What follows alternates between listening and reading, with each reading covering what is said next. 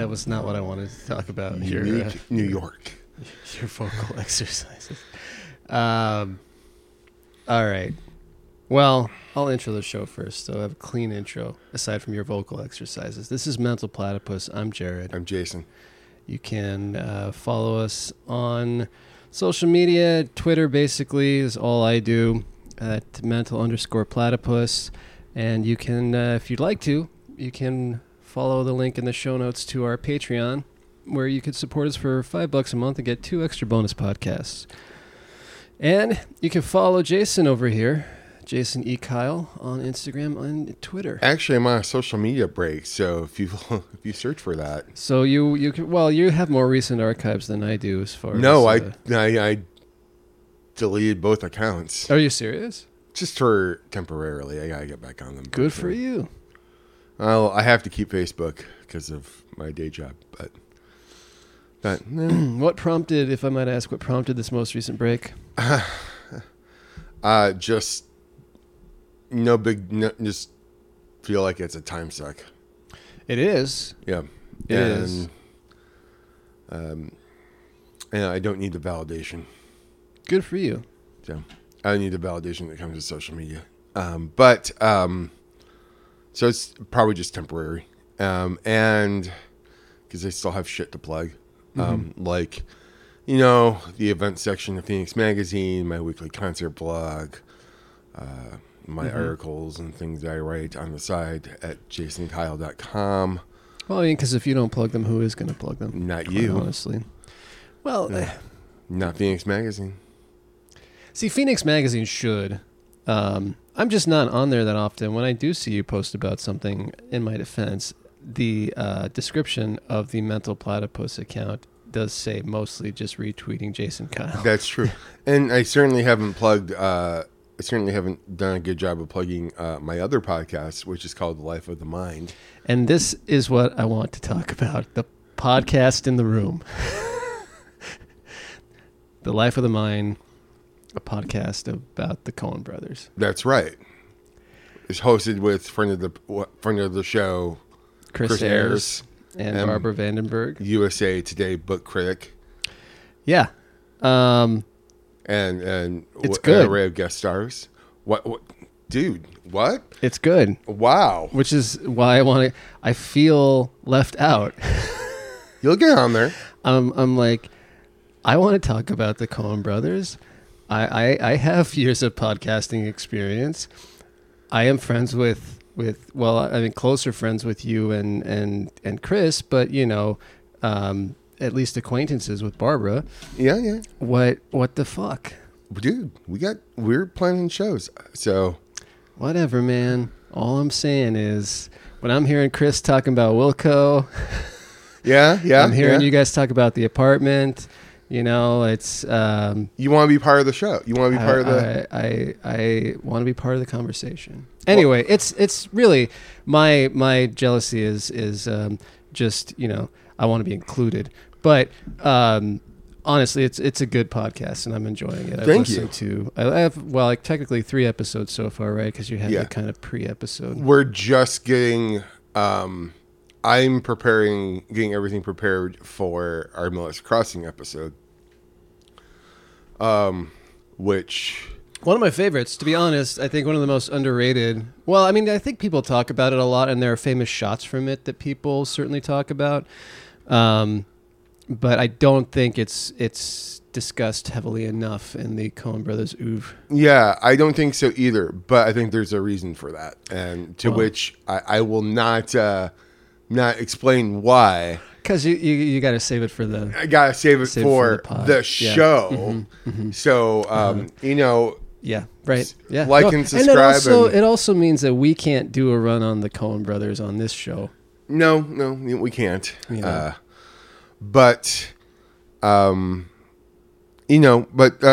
I appreciate your. I assume what is your honest opinion. It means a lot, and we will. No, I'm enjoying the hell out of it. It's and we will get you on the show. We have you on our. No, sir.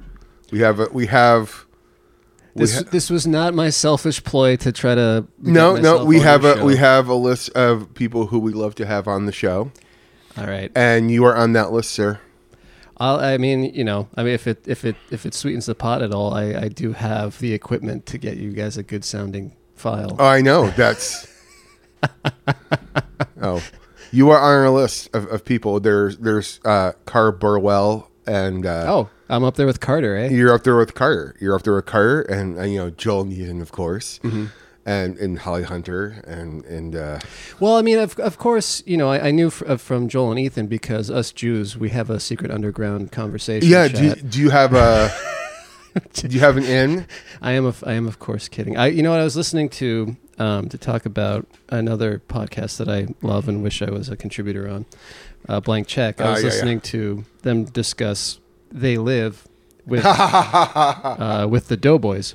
Mm. And they were talking about how some people have reclaimed They Live as an anti-Semitic like flag of the aliens are a metaphor for the Jews. Really? Yeah. Oh my God. Yeah, Carpenter's got to be pissed about that. Yeah. Well, obviously it's. Was certainly not his intent, but I mean, he's already got to be pissed that apparently these new movies. So, Cinematic Blind Spot is the original Halloween. I will be honest. I've never seen a Halloween. I am not the biggest horror fan. I've only actually recently dipped my toe in the kind of horror realm. And I guess it kind of went in there. It started kind of years ago, I guess, which I saw the remake of Dawn of the Dead. Yeah. Which Fast Zombies. It was fine. I got through it. It's actually a really good remake. Yeah. It's really slick. And I had, of course, seen the Raimi Evil Deads and Army of Darkness, and I just recently rewatched them. Have you watched the new Evil Dead? I haven't. The newish? See, that's where I kind of when they're much more modern and much more frightening. I'm kind of out. I prefer the camp. I prefer the practical gore. I prefer obviously this is like cartoonish level kind of. Yeah. I got you. There's some cartoonish violence in the new Evil Dead. Okay. It's sort of like a very delicate balance. We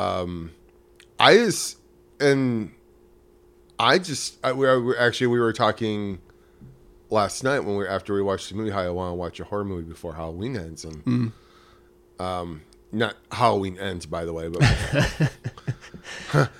let me be clear. I don't want to watch Halloween ends. I want to see a horror movie before the season ends. Right. Sure. As what everybody's now, the trend is spooky season, right? Yeah, and Kristen reminded me that there's that movie that about the Airbnb, Barbarian. Oh yeah, that's supposed to be really good. Yeah, and it's coming to streaming Tuesday. Oh, there you go. I can save my money and I get scared with a bunch of people in a movie theater. And what was the other thing you wanted to bring up? So I felt like as I was kind of doing my very base level, not the Life of the Mind level research for The Last Duel, I stumbled on we didn't go over in our discussion on Can You Ever Forgive Me, about how Holofcener was actually nominated for that script, Oscar-wise. We kind of missed that. I felt, Well, that's a perfect lead-in, because I think that's what got the attention of Ben Affleck. Oh, really? To bring her on board for... because I know I listened to both the Matt Damon and the Holofcener episodes of WTF. Matt Damon. Did I say Ben Affleck? No, I meant Matt Damon. Well, I thought I said Matt Damon. Have you ever seen Teen America: World Police? Yeah, a long time ago. So there's a running joke that Matt Damon is not the smartest tool in the shed. Oh, sure. So whenever his name is mentioned, someone just goes, Matt Damon. That was what I was doing. I apologize. You should have been on the joke. No, that's fine. It's Whatever. Just something I do have reflex now because that movie is because it's burned into your brain or whatever. Yeah. Yeah, I that's the one with the that's like Thunderbird style puppets, right? Yep, with Trey It's, Parker. yeah, I was gonna say it's the South Park guys. But yeah, I thought that was important to go back and talk about it. Like that was actually it received, I believe, several awards as well, that script. But it was interesting to me again that she had written that and then planned the entire film out and then walked away from the project. But she still got, at least she didn't win. I think she lost to 2018, right? Yeah. Okay, so she loses to BlacKkKlansman. Which, I mean, that's not a... I still really enjoy that film. That movie is great. Yeah. Which is also, I mean, if you're going to lose to a movie, you lose to the movie that has Adam Driver in it. Fair enough. See? Yeah. Well, tying it back to The Last Duel. Yeah. This is an interesting... because I didn't see that The Ballad of Buster Scruggs ever got a theatrical release. It had to have... It must have gotten some play in LA and New York or something, because the Coen brothers got nominated for that screenplay. That Best Adapted Screenplay Award for 2018 was BlacKkKlansman, Ballad of Buster Scruggs, Can You Ever Forgive Me, If Beale Street Could Talk, and A Star Is Born. Mm-hmm. Those are the nominees, and BlacKkKlansman walked away with it. What I also like... I'll be interested to hear your guys' take on Ballad of Buster Scruggs. Yeah. I'll have to find a new way to watch it because I as I've discussed, I got rid of my Netflix subscription. I got rid of my HBO as well. So did you watch this on Hulu? Or? I know I watched it on HBO only because I still have it for about another 7 days. Gotcha. Did you watch this on Hulu? I watched it on Hulu. Okay. So unfortunately, I had a few breaks in there. Do they do commercials when they play movies on Hulu? They do. It doesn't seem like they always do it. So, yeah. I mean, I'll be watching a film and they'll have commercials at the beginning and then at the end, but they usually don't interrupt the film. And so it's kind of interesting. I wonder if it depends on, what the studio is or how, how old the film is or something like that. Because if it's a Fox joint, Disney owns it and Disney owns Hulu, so. Right. But, yeah, so I'm surprised that they had it, and it honestly, we'll get into it. But all right, that's all. I just wanted to kind of round back and wrap up something that we missed in Can You Ever Forgive Me? So, but now we are talking. It's our last entry. It is. Last episode was the penultimate Hall of Center entry, and this is the ultimate Hall of Center entry. Yes, it's the last entry called The Last Duel. Yes. I mean, we'll get into. I want to give some background up front, but I do also if we can kind of between the two of us remember by the time we get to the end of the discussion on this, I want to talk about how kind of wild the turn in her career is, because her last two films, at least the last two that she was involved with in a screenwriting sense, just so wildly different from the entire rest of her career. It's true. It's like, and I thought about that. I'm like, how did she go from writing breezy? Well, I don't know if breezy is the right word. Cringy, hilarious and heartfelt comedies. Slice of life stuff. Yeah. To, medieval epics.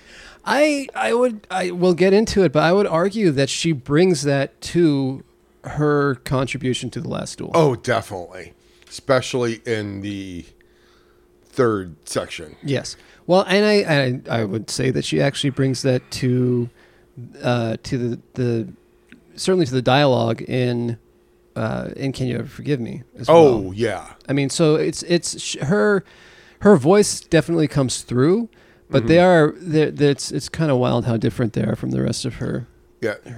I think I mentioned last time we spoke, the last episode we did, that those conversations. Because we do occasionally speak in between. Yeah, we do. But I think I mentioned in the last HCU entry that Can You Ever Forgive Me, that dialogue between McCarthy and Grant. Yeah. Their characters.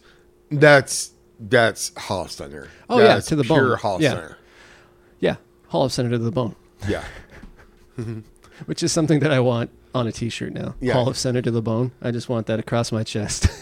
You know, they make I think there's this website for movie fans called Super Yaki, and they do like T-shirts like written and directed by Oh, like somebody. Sure. And you could be the one that creates that T-shirt written and directed by Nicole Hofstadter. And, yeah. I'd wear it proudly. yeah.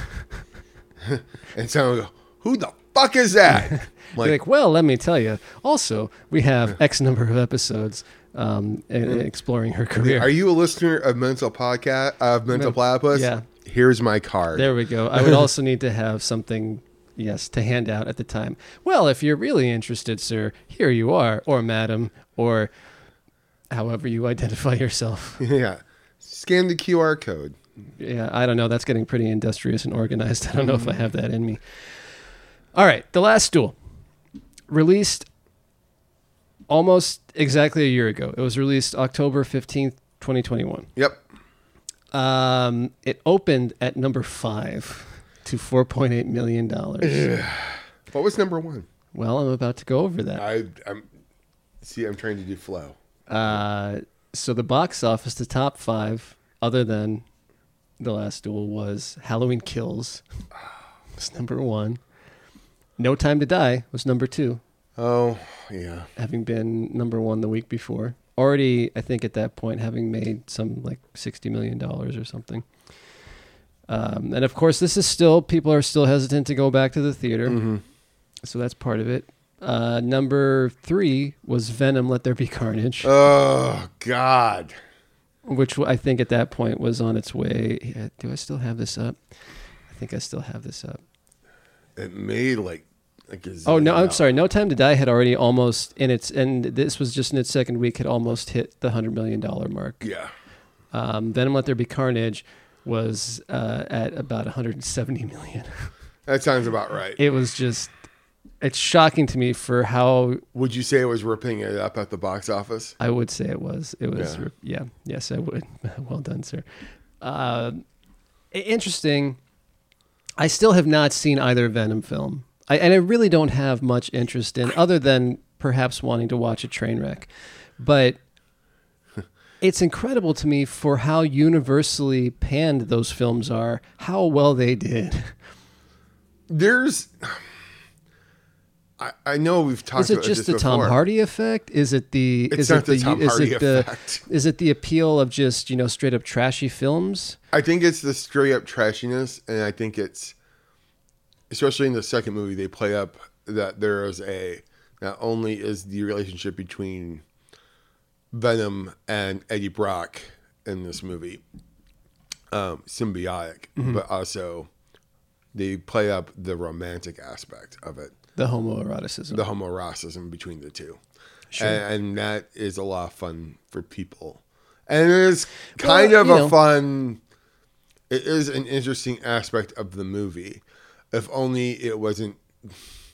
To be fair, I am, making passes at myself all the time. It's true. Every time I look in the mirror, I'm like, hey, handsome.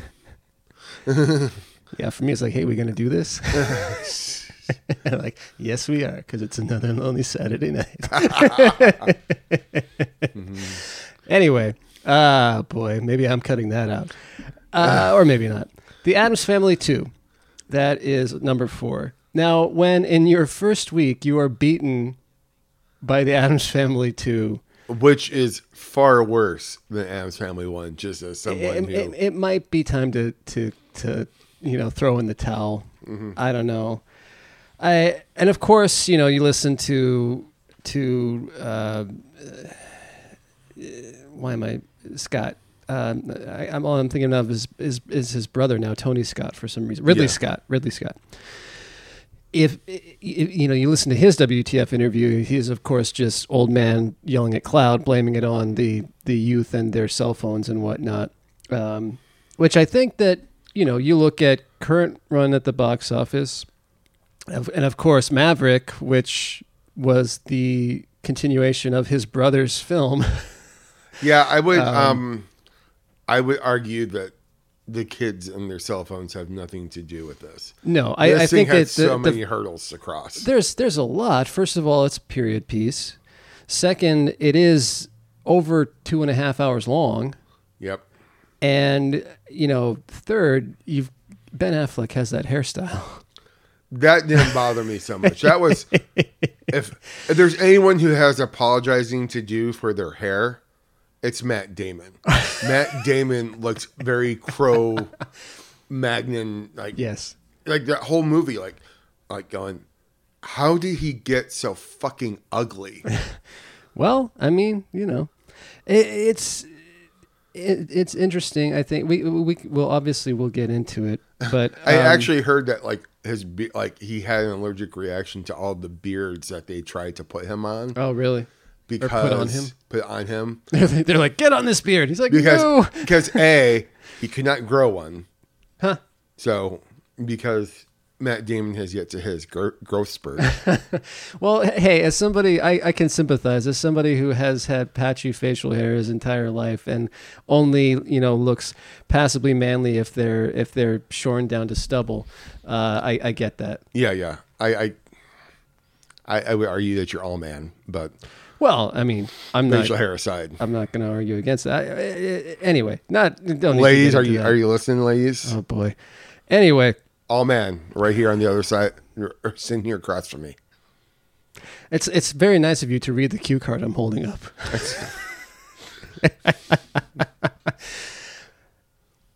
Bringing it back, I want to talk about some more things that are interesting here, I think. Of course, we know it's directed by Ridley Scott, who has a long and checkered film history, responsible for some of the greatest films of all time. Yep. And responsible for some of the biggest moments of all time. The Counselor. That immediately comes to mind. But, this is the man that gave us Alien. He's the man who gave us Blade Runner. Mm-hmm. Gave us Thelma and Louise. Yeah. Gave us The Counselor. But I would still argue, Gave us The Martian. Of people of his ilk, people who reach the status that he does, he rides that line where he veers more to the commercial side than he does to the auteur side. There's some, I don't know. There are some times where he's auteurish. And I would say this would be one of them. Yeah, but if you look at the entire path of his, the entire run of his career, he very much does walk that line. Mm-hmm. And of those people who he's obviously a much better filmmaker than, say, a Michael Bay or I don't know. There wouldn't be a Michael Bay. I would say he's a better Ridley filmmaker Scott. than his brother. May he rest in peace. Yes, but that there's much more artfulness to his films.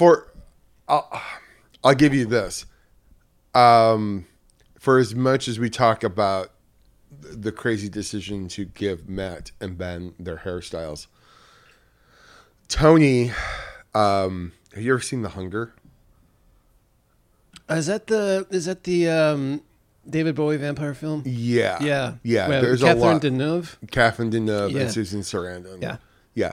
That movie is straight up wackadoo. Mm-hmm. Like, from not 80s setting aside, and a lot of Tony Scott films, like even Domino, Mm-hmm. which is no one ever has seen it.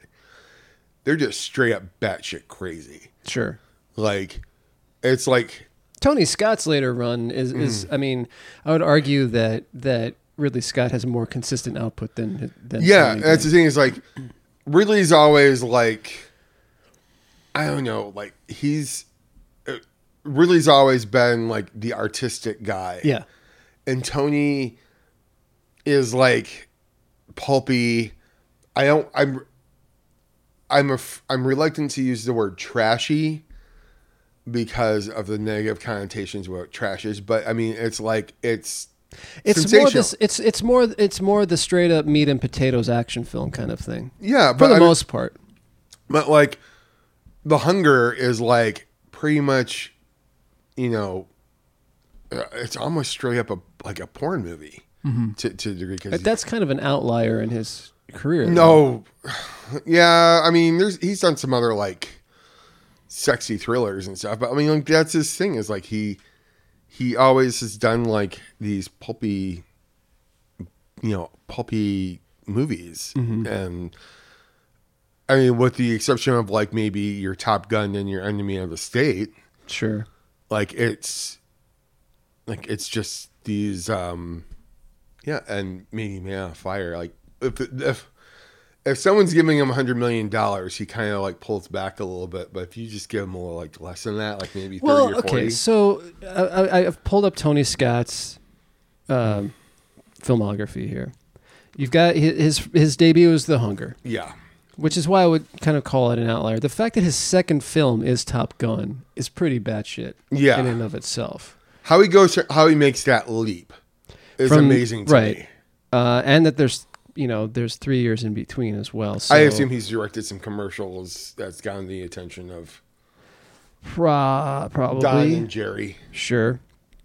The Bruckheimers, the Heimers, if you will. The Heimer and the Simpsons. Yeah. So Top Gun, Beverly Hills Cop 2. Oh, yeah. Revenge, which I've never heard of. Oh, that's Kevin Costner and Madeline Stowe. Okay. How have I missed that then? Because Madeline Stowe. Oh, Madeline Stowe, though. Anyway, let's not go down that route.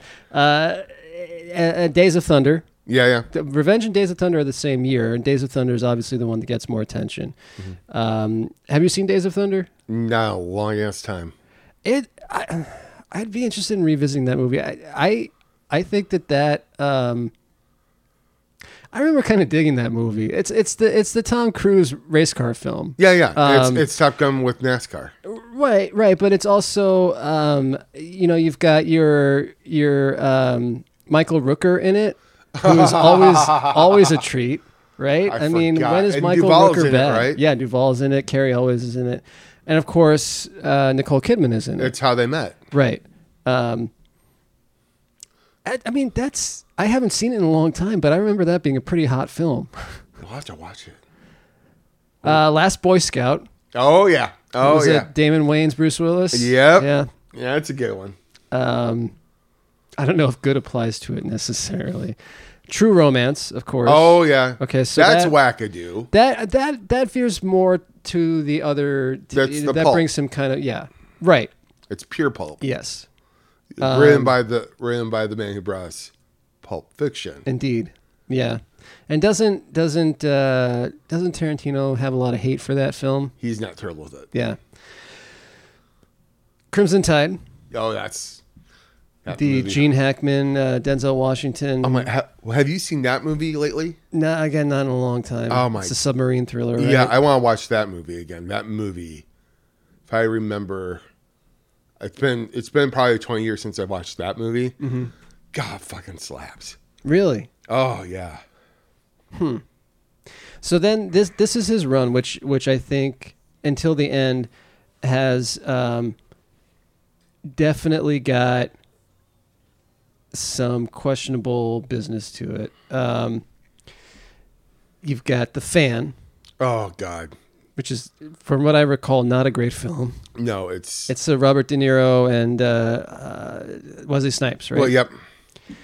Not good at all. Enemy of the State. That's good. Is it though? It is. Okay, I'll take your word for it. I remember watching. You could say a long time ago. It's predicted pretty much the next 25 years. So it's ahead of its time. I'm always down for revisiting something with Gene Hackman, which is again, besides the Denzel of it all, the reason for going back. Let's just go Santa Fe, ride our bikes, and find Gene. Find Gene. He could probably still take both of us. I'm just saying. I'm okay. All we have to say is, love you in the conversation. I would be like, hey, have you heard that Robin Hitchcock song about you? To which you reply, get the fuck out of the road. All right, Spy Game.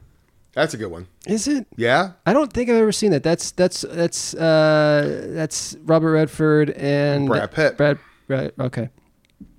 funny how I can even recall the stars of the ones that I haven't seen, just because I can, in my mind, picture the movie poster. Again, like 20 years. I haven't seen it in 20 years, but I do recall enjoying that movie.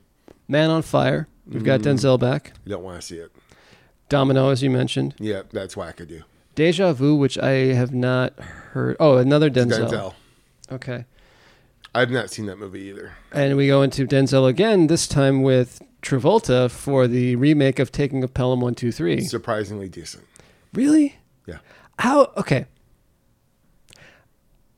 All right. I guess I'd be willing to give it a shot for comparison, but that original Taking with, I mean, how do you top Robert Shaw and Walter Matthau? As I've never seen that version. Oh, dude. That's a blind spot for you. You need to see the hell out of that film. We have a list as long as my arms and legs about all the blind spots I have. Like I'm trying to think. That's what this Coen Brothers podcast has been doing. Has been exposing like all the blind spots to people who obviously like I want to impress.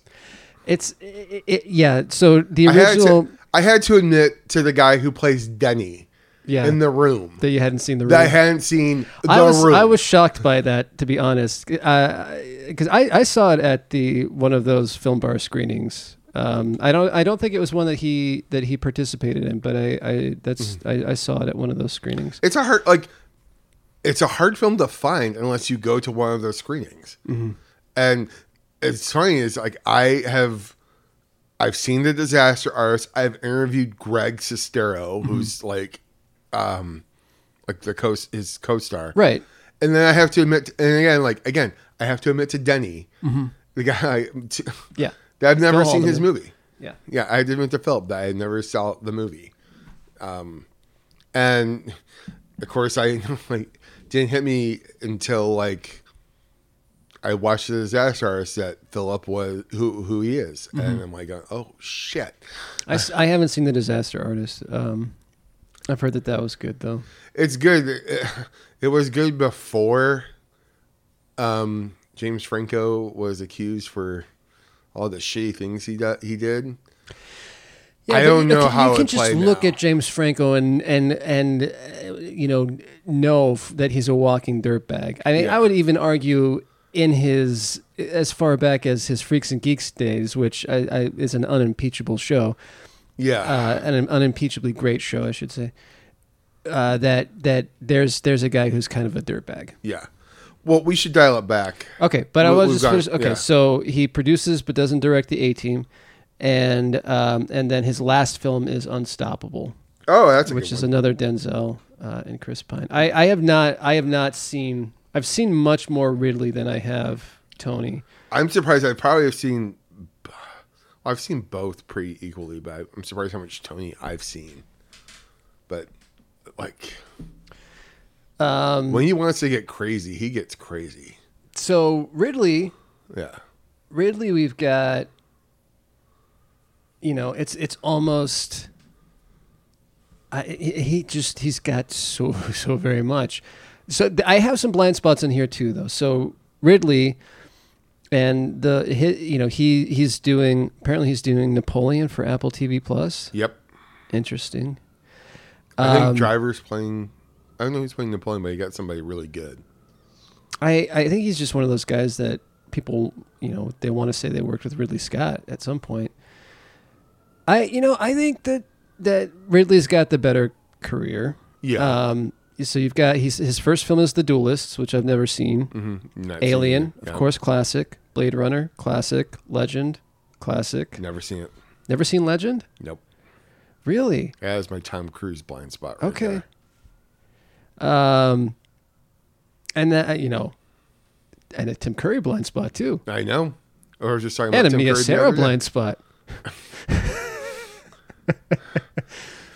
Mia Sara. Really, dude? Basically, you've probably only seen 50% of Mia Sara's work. No, I saw Time Cop. Okay. So I've seen 66% of Mia Sara's work. Mia Sara's work. All right. Someone to Watch Over Me, which I've never seen nor heard of. Okay, that's Mimi Rogers and Tom Berenger. Yeah. Interesting. I think he's kind of in jail at this point. Black Rain.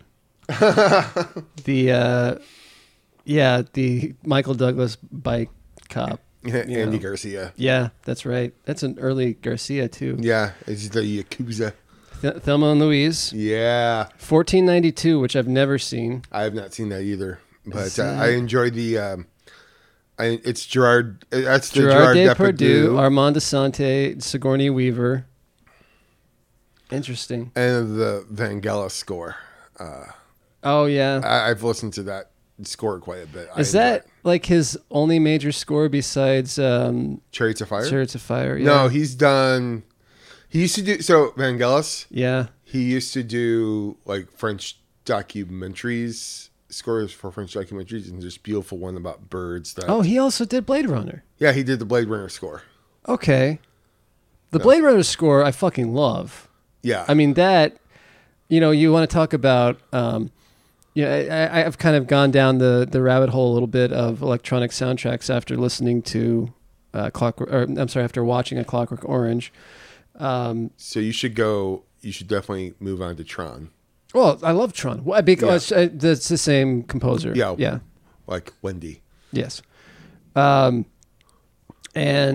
he does 1492. Yeah. Oh, Alexander he does. Yeah. He's done a few 80s ones. Like he was sort of like the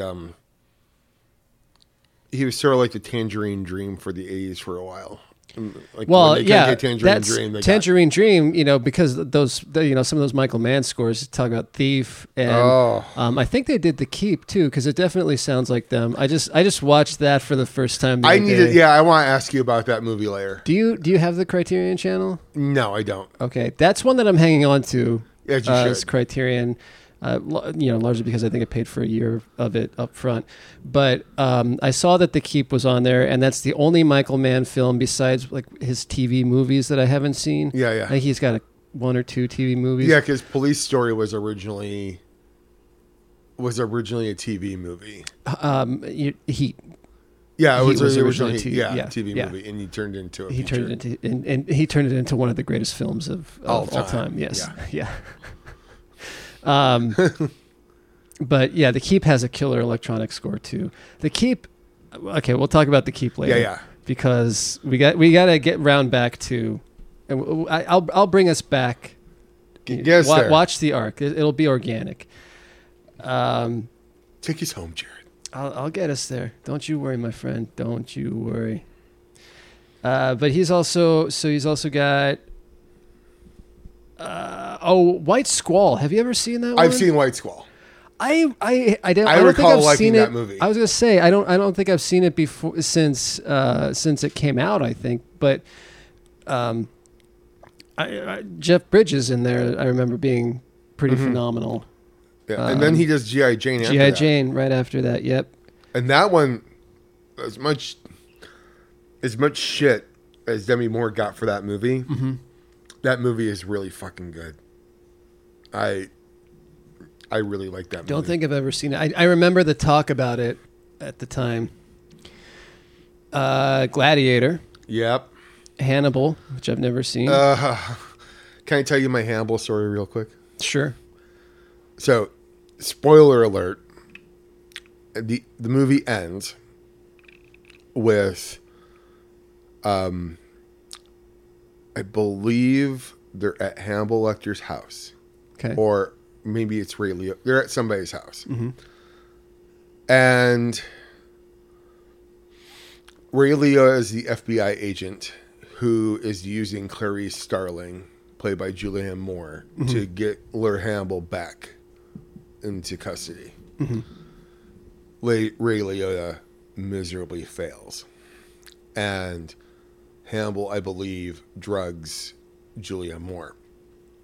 At the time she wakes up, she is dressed for dinner, and Hannibal is putting on a meal with Ray Liotta talking to her, also drugged. And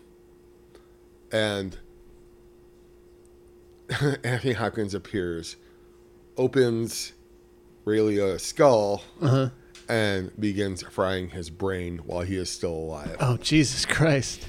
And makes him, at one point, eats it. Oh, wow. Wow. And this is the opening night of the movie. Mm-hmm. And the girl I was going with the girl who I was dating at the time. Mm-hmm. And I am laughing my ass off because you got Ray Liotta to eat his own brain. How is that not fucking funny? That it's pretty funny. In a very dark way. Yeah, sure. And I'm the only one in the theater laughing my ass off in a sold out screening. And everyone's kind of looking at me like, what the fuck is up with this guy? I'm like, oh. And I'm just moving my hand. I'm like, he's eating his own brain. What is that? Like, there's no way this could happen. Sure. Yeah. Like, no, he would have, drugged or not, he would have been dead, I'm sure. Yeah, yeah. You can give me, I just thought that was hilarious. And by the way, that movie pales in comparison. I mean, how could it not?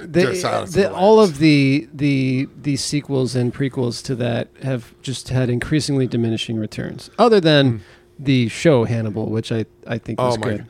The visuals, the one redeeming quality of that movie is, well, there are two redeeming qualities. One is, of course, Anthony Hopkins still kills it. Mm-hmm. And two, the visuals on that movie are fucking amazing. It's half of it's filmed in Italy. Okay. And well, I mean, nobody's saying that Ridley Scott is a slouch in the visual department. Oh no, he is not. Yeah. So, but I mean, that's the two redeeming qualities of that movie. He does Black Hawk Down the same year, which I've never seen. Yeah, that's a blind spot for me. Matchstick Men, which surprisingly is a blind spot for me because I think that's still. Oh, I love that movie. That's a good performance during that period by Nicolas Cage, from what I've heard. That's what got me on the Sam Rockwell radar. Well, I was going to say Sam Rockwell, who is one of my favorite actors, actually. I think that and Galaxy Quest got me honorary president of the Sam Rockwell fan club. He's so consistently good, I think, regardless of how good the film that he's in is. He himself is usually. I mean, he's one of the best parts of the Hitchhiker's Guide to the Galaxy film. Oh yeah, that's half the reason why I watched it. Which I still like, and I know not that many people do. I like but that movie. I'm a huge Douglas Adams fan, and that adaptation I thought was a pretty, especially because it was based off of Adams's script, so it was stuff that he wanted to be on the screen. Mm-hmm. And for that, I think it was pretty solid. I like Mos Def's performance as Ford Prefect. Yeah. Ford Prefect. I always like Martin Freeman. Yes, thank you, Martin Freeman. And who doesn't like a little Zooey Deschanel? Yeah. Just saying. Wow. We're going through the Rogues Gallery of Jared Duran crushes. All right, so he follows that up with I have a lot of really Scott blind spots. I'm realizing Kingdom of Heaven is up next. Never seen it. Apparently, and I've never seen it either, but apparently that is in latter Ridley Scott cinema. That is the one that people love. Really?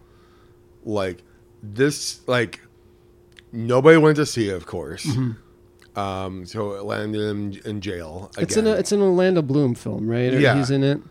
And I remember not going to it because I could never really take that guy seriously. Yeah, and that's fair. I just like going, God, he just keeps doing these swords and sandals epics, and I'm like, enough, dude. Well, so to that point, he takes his main sword and sandals guy and puts him in A Good Year. Yeah. Which is the next film in that. And I've seen that one too. And I like that. And that's a much more just straight drama kind of thing. Yeah, right? yeah. Haven't seen that. American Gangster, which I also haven't seen, but I have heard is good. That's a Denzel, right? Mm-hmm. Body of Lies, which I've not seen. That one's good. Haven't seen his Robin Hood. I haven't That's seen that Russell one either. Crowe. Yeah. Prometheus, which is on my watch list because I'm going through all of the Alien Prometheus films. is dope. That's what I hear. That's what I hear. The Counselor, which I haven't seen, I think that's based off of a Cormac McCarthy script. Yeah, don't even. Well, I guess. It's got Javier Bardem, right? Yeah.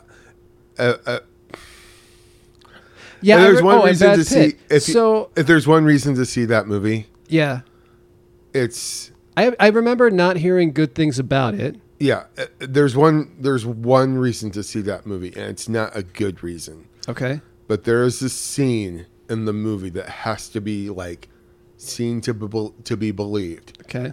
And involves Cameron Diaz and a car. Okay. And I'll just leave it at that. It's something where if I saw it happen to be on Hulu or something like that, which this is just an example. I don't know if it's there or not, because I haven't gone looking for it. But if that's one, if I just happen to, or like on Canopy or one of the free, streaming sites, I might watch it because I am intrigued by the Cormac McCarthy involvement. But it was never meant. Seriously, it was never meant to be. Yeah. It should have never. It should never have been. It should never have been. He does Exodus, Gods and Kings, which I haven't seen. That sucks. I've heard. Yes. Christian Bale in that too. Yeah, that is. It's his Ten Commandments movie, and it's funny is because the guy who plays the Pharaoh, whose name escapes me, Joel Edgerton, just gives the most bonehead performance I have ever seen. And at no point, no one thought, why do we have an Irish guy playing an Egyptian? That is just why do we have British guys playing Egyptians? That is just bizarre to me. And it just feels like a goddamn rush job. That's exactly what it does. The man comes out with a movie a year. Mm-hmm. You can tell which ones he's passionate about and which ones. Well, I can say he's not passionate about doing a Ten Commandments movie, but sometimes he comes out with 2 films in a year, as we're about to get to. So he does The Martian. 2 films in a month. Right? Yeah, he does The Martian, which I still need to see. That's a kind of a blind spot for me, a modern blind spot. Alien Covenant, which again, dope. Yeah. Okay. All the Money in the World, which I've never heard of. Oh, that's the one that. It's Wahlberg It's about and Michelle the Gettys. Williams. It's one about the Gettys and Christopher Plummer's in it. Well, I just out of the corner of my eye, I saw that Plummer took Spacey's place via digital. Oh, really? Yeah. That's when the allegations about Kevin Spacey came out. Mm-hmm. They said, well, we can't have him in the movie, but we've already filmed his parts. What are we going to do? So it says Plummer replaced Spacey and 22 scenes were reshot within 8 days, 1 month prior to the pushed back release date. Mm-hmm. And it was reported that Wahlberg was paid $1.5 million bucks. Yeah. Compared to Michelle Williams' $1,000 for the reshoots. Yep. Yeah. That's some bullshit. Crazy. That's fucking crazy. Yeah, he got into some heat for that too. Yes. Yep. It's mentioned. It sparked the conversations about the pay gap. And then there's a gap, during which something, with a little pandemic thingy happened, and then 2021 sees the release of The Last Duel and House of Gucci. Which I've seen House of Gucci. Haven't watched House of Gucci. I did not hear good things about House of Gucci. No, actually, I heard there were good aspects of it. Yeah. And certain performances that were good. Gaga is great. But overall, I did not hear great things about it. Nothing that made me want to. And actually, I like Leo in that movie. I heard his performance. He's such a fucking Johnny Depp to me right now. Where it's more about, doing the imitation or whatever, doing the, putting on the prosthetics and doing the, I don't know. I forgot. It's weird because I actually forget, you forget for a minute, it is, the most douchiest guy. In I Hollywood wish I right could now. do that about everything that he's in. Forget that it's actually Jared Leto. Yeah. Which is a shame because it's a shame that I feel so poorly about him because he's so good in Dallas Buyers Club. Mm-hmm. He's good in House of Gucci, to the point where you forget who, that it's just Jared Leto in a fat suit. Like he's trying to be like Christian Bale right now, but let Christian Bale be Christian Bale. Like, right. I mean, Christian Bale, who arguably also comes off as douchey, but like angry douchey, is... I don't get a douchey vibe from Bale like I do from Leto. And maybe that's because of the whole 30 Seconds to Mars thing. Like, well, and sending people boxes of shit, yeah. Yeah, It's kind like, of thing. yeah, it's like Leto like has to like one up Bale in the method department. Like no one, like Leto is just like a dick. And Bale is just like I'm fine. So Well, but by all accounts, so I not having seen House of Gucci, I can't personally compare, other than I did read some criticism that it was not a great film. I mean, And compared to this one, so The Last Duel is critically, now we're coming back to The Last Duel. I see what you did there. It only took us about an hour, but we're back at The Last Duel. It what is a journey we've been on. It's funny, we're talking about the dudes behind this movie, and we're not talking about the lady. Well, we're going to. Yeah. Because I think that they are the best part of it. Yeah. Both in the script contributions from Hollow Center and the performance from Jodie Comer. So we're definitely going to get to talk about how they are the shining Yeah, we need to talk about bastions of this film. So we'll get to that. But The Last Duel and House of Gucci come out the same year. within a month. Right. Last Duel costs $100 million and tanks. It makes back, I think, like 30 million or something like that. Yeah. I read. Maybe it was 60. Let me see. It did not do well. Against $100 million worldwide total, it did 30.6. So it's a fucking flop. Yeah. Fails miserably commercially speaking, but does get pretty glowing reviews. It's that amazing. that do focus, pretty much on not only the visual aspects of it, but the Comer and Hall of Center aspects of it. And then you've got House of Gucci, which costs about, 3/4 of that. It's about 75 million and breaks 150 million. So that's, that's a hit essentially. I kind of am. I don't know what it takes to get people to go see something like this these days. But we were talking about this off mic. I just watched Barry Lyndon. That was my last remaining Kubrick blind spot. Great film, over 3 hours long, period piece. Fantastic film. It's much slower paced even than The Last Duel is. And I feel the 3 hours of it all. It doesn't detract from it. But I cannot see that film today being, getting people to go see it necessarily. You look at what this movie had. The only thing that this movie had going for it, like on paper, you have Matt and Ben back together.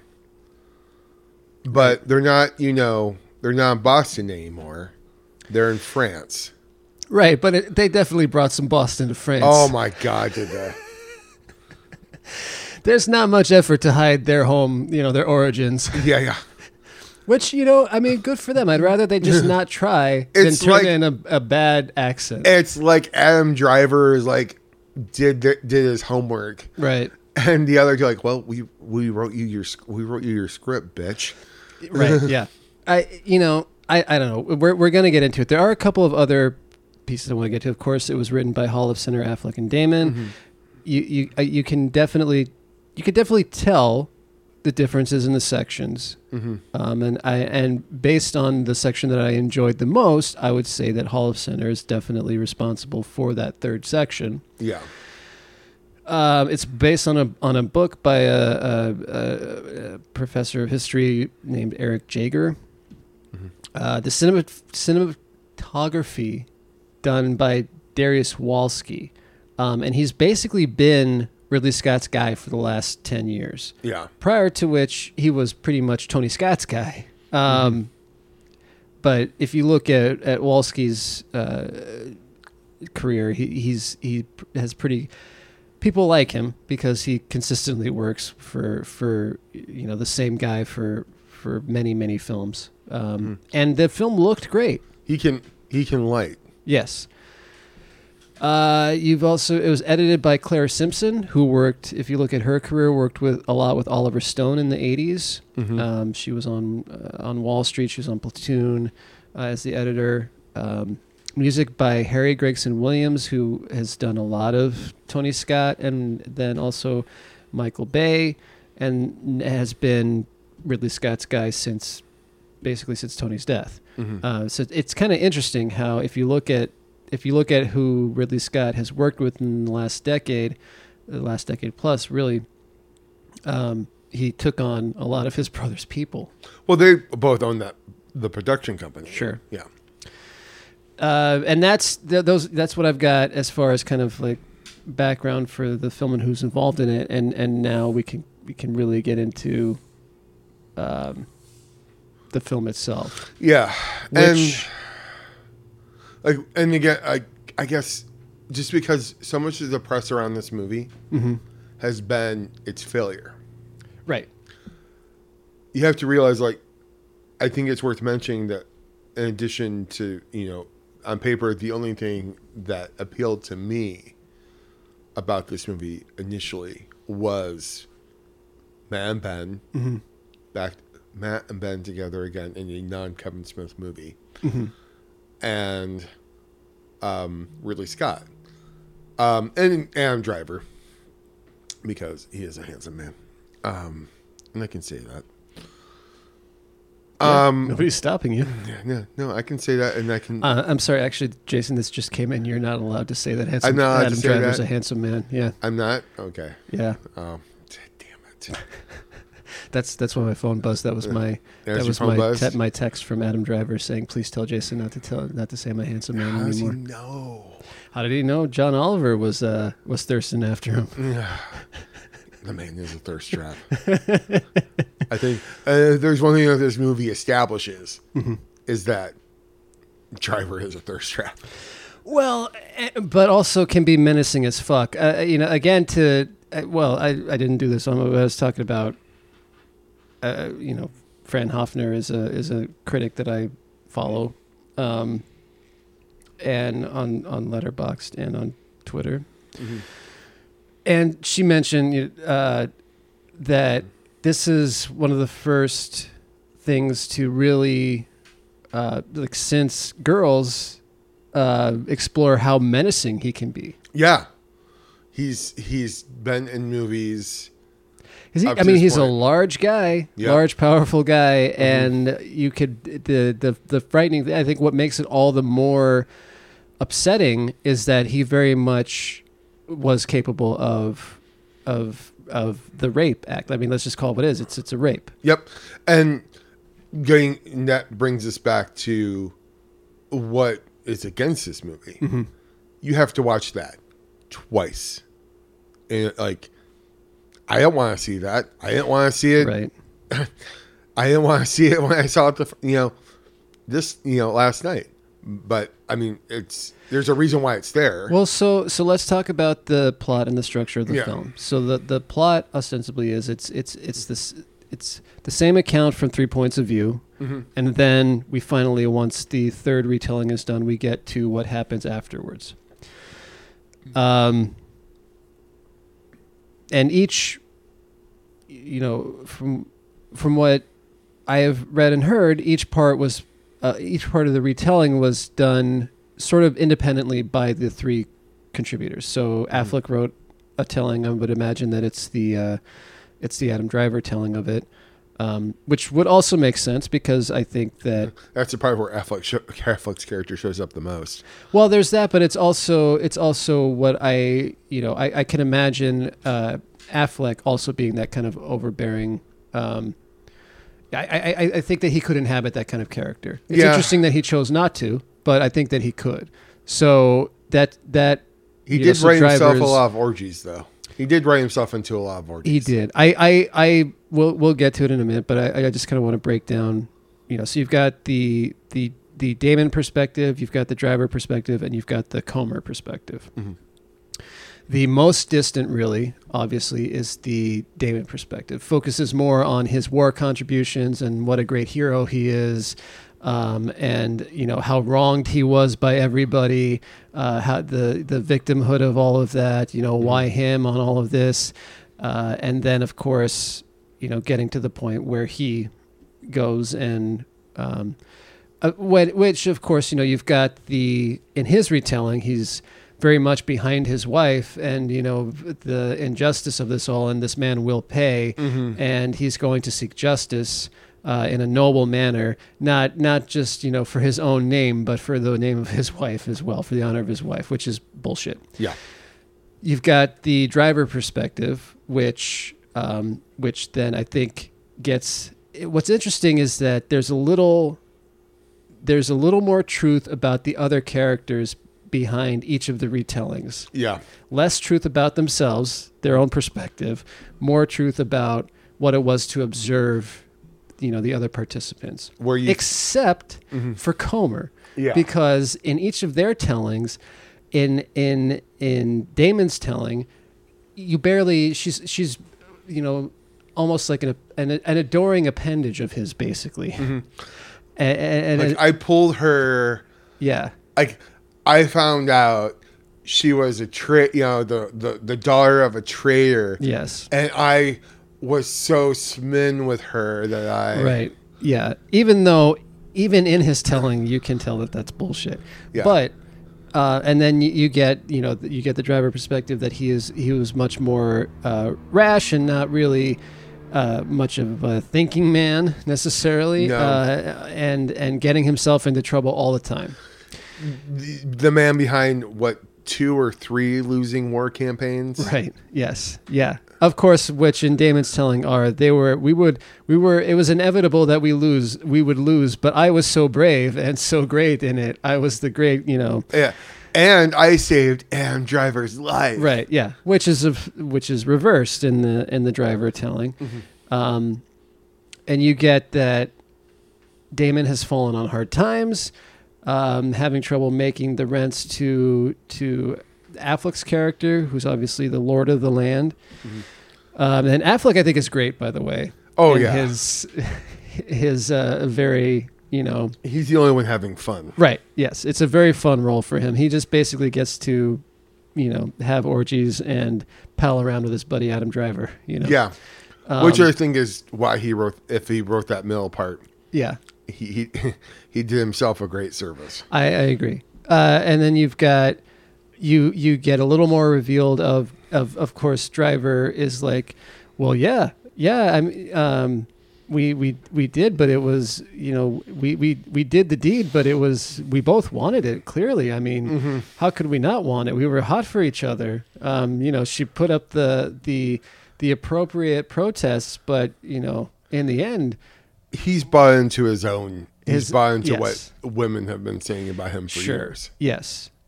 He can't imagine a world in which the woman on the receiving end of his advances would not be honored that he was sticking his dick in them, basically. Yeah. When he sits up, bloomers go down. Yes. He's like, my penis is like Midas. It's got the golden touch. Well, there's the line. I don't know who says it. I think it might be him during one of the orgies. I think about putting evil inside her. Yes. And that I think that line. The metaphor is very apropos. Yeah. So he feels like, no, it was something that they both wanted, and he is not guilty of rape. I mean, he feels guilt on some level, perhaps for the infidelity, because he does go and confess. Yep. And then we get the Comer telling of it, which is, her talking about how the most joy that she gets is the day-to-day when Damon is gone and she's left in charge and gets to, going and seeing how basically her husband is mismanaging his finances. He's he's not collecting the rent from the people living on his land. So there are those things. She is kind of forced to marry him. You don't see the kind of attraction between the two of them. And that it's pretty much just a tactic. It's a land grab. Literally, yes. Marrying her is a land grab. Right. And then he doesn't get the land he's trying to grab. Exactly. Yeah. And then, the interesting ways in how, she manages Damon a lot. Damon's character. And then there's her perspective of the rape, which is, of course, the most horrific and the most difficult to watch. And I would argue that neither one is wonderful to watch. No. But it is. Yeah. I think it's even more difficult to watch because you have in Driver's retelling of it, in his mind, she still does. He in his retelling of it, there are those protestations, but he's like, that's the style. She's married. She's got to put up some protest, but in the end, she enjoyed it.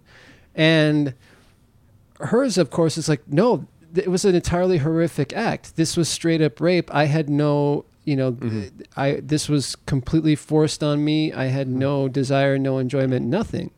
And you get to see how completely backwards church and state are on this matter. Right. There's a lot of interesting things in here as well, of course, of the idea that a woman can only conceive if she also experiences pleasure. So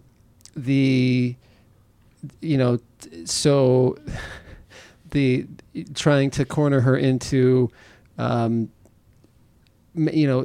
course, the public humiliation of having her describe enjoyment of sex with her husband or not. Yeah. And of course, that casts doubt on who the father is of her child. Just the idea coming across very much of a woman as property, not as having agency. The just awfulness of the Damon character when he finds out about the rape, and then essentially again forces her to have sex because he's like, he will not be the last one who entered you. Yeah. And just how straight up awful it is. And then we've got what happens afterwards. We've got the duel, which is I think just fantastically shot, very gripping, very horrific. Also, I got to ask you, since we're now on the duel. Yes. Did you expect the result that it was? At the point that the duel actually happens, I don't know what I was expecting, but I was really rooting for Damon. Well, yeah. Not because I liked his character, but because Jodie Comer's life was in the balance. Yeah. Which, again, complete bullshit. The idea that, well, if your husband wins this duel, then according to God, you are true. And if he doesn't, you're a filthy liar and you're going to burn. Yeah. Pregnant, by the way. Yeah. Just absolute. Well, no, by the time the duel happens, she's already had the baby. Oh, that's right. So, but just the mere idea that they're judging her, truthfulness on the outcome of a duel between two men. Yeah. That was the only reason I was rooting for Damon as well. But you thought they might let Affleck. I thought they were going to let Driver. Driver, yeah. I thought they were going to let Driver win because why make a movie about this if like If there's a tragic- happy ending, if there's yeah. a happy ending. Well, and you can still argue it's not necessarily a happy ending. No, it's not. Yeah. The epilogue to that is that Damon dies in battle and she pretty much lives happily ever after. Yeah. So there's a bit of a happy ending to But it. it was it's just not on It screen. was a rough. Yeah. Yeah, the fact that the best outcome is that Damon wins the fight and then dies in the Crusades so that she can have a happy life on her own. Yeah, the Crusades, which is what Kingdom of Heaven is about. So Yeah. maybe this is the prequel. Well, it's so interesting. There's a few things I want to talk about in this. I think you liked this overall more than I did. I did. I think so. For me, this movie I did not click with this film until the third part happened. Until the third chapter goes, I'm just like, I'm not into it really. I'm just like, this is just another. It's two displays of just horrible masculinity and awfulness, and I was not enjoying even in the telling of the stories. I mean, it looks nice, it's fine, but. I didn't understand why people said it was such a good film until we get to that third chapter. Well, the first third, I was like, oh God, what? Like, are we seriously going to do this? Like, but then, like, I didn't realize how they were going to do the Rashomon perspective type thing. Like, for one, I've never seen I Rashomon. was going to say, did you fill that blind spot yet? No. Yeah, I haven't filled that blind spot either. But I've seen enough movies inspired by Rashomon to know, like, what Sure. it's going, to know how it works. To attribute it correctly, yeah. Yeah. So I mean, go me. I've gone to. That's right, because we're pop culture connoisseurs. Yeah. So you've Not experts.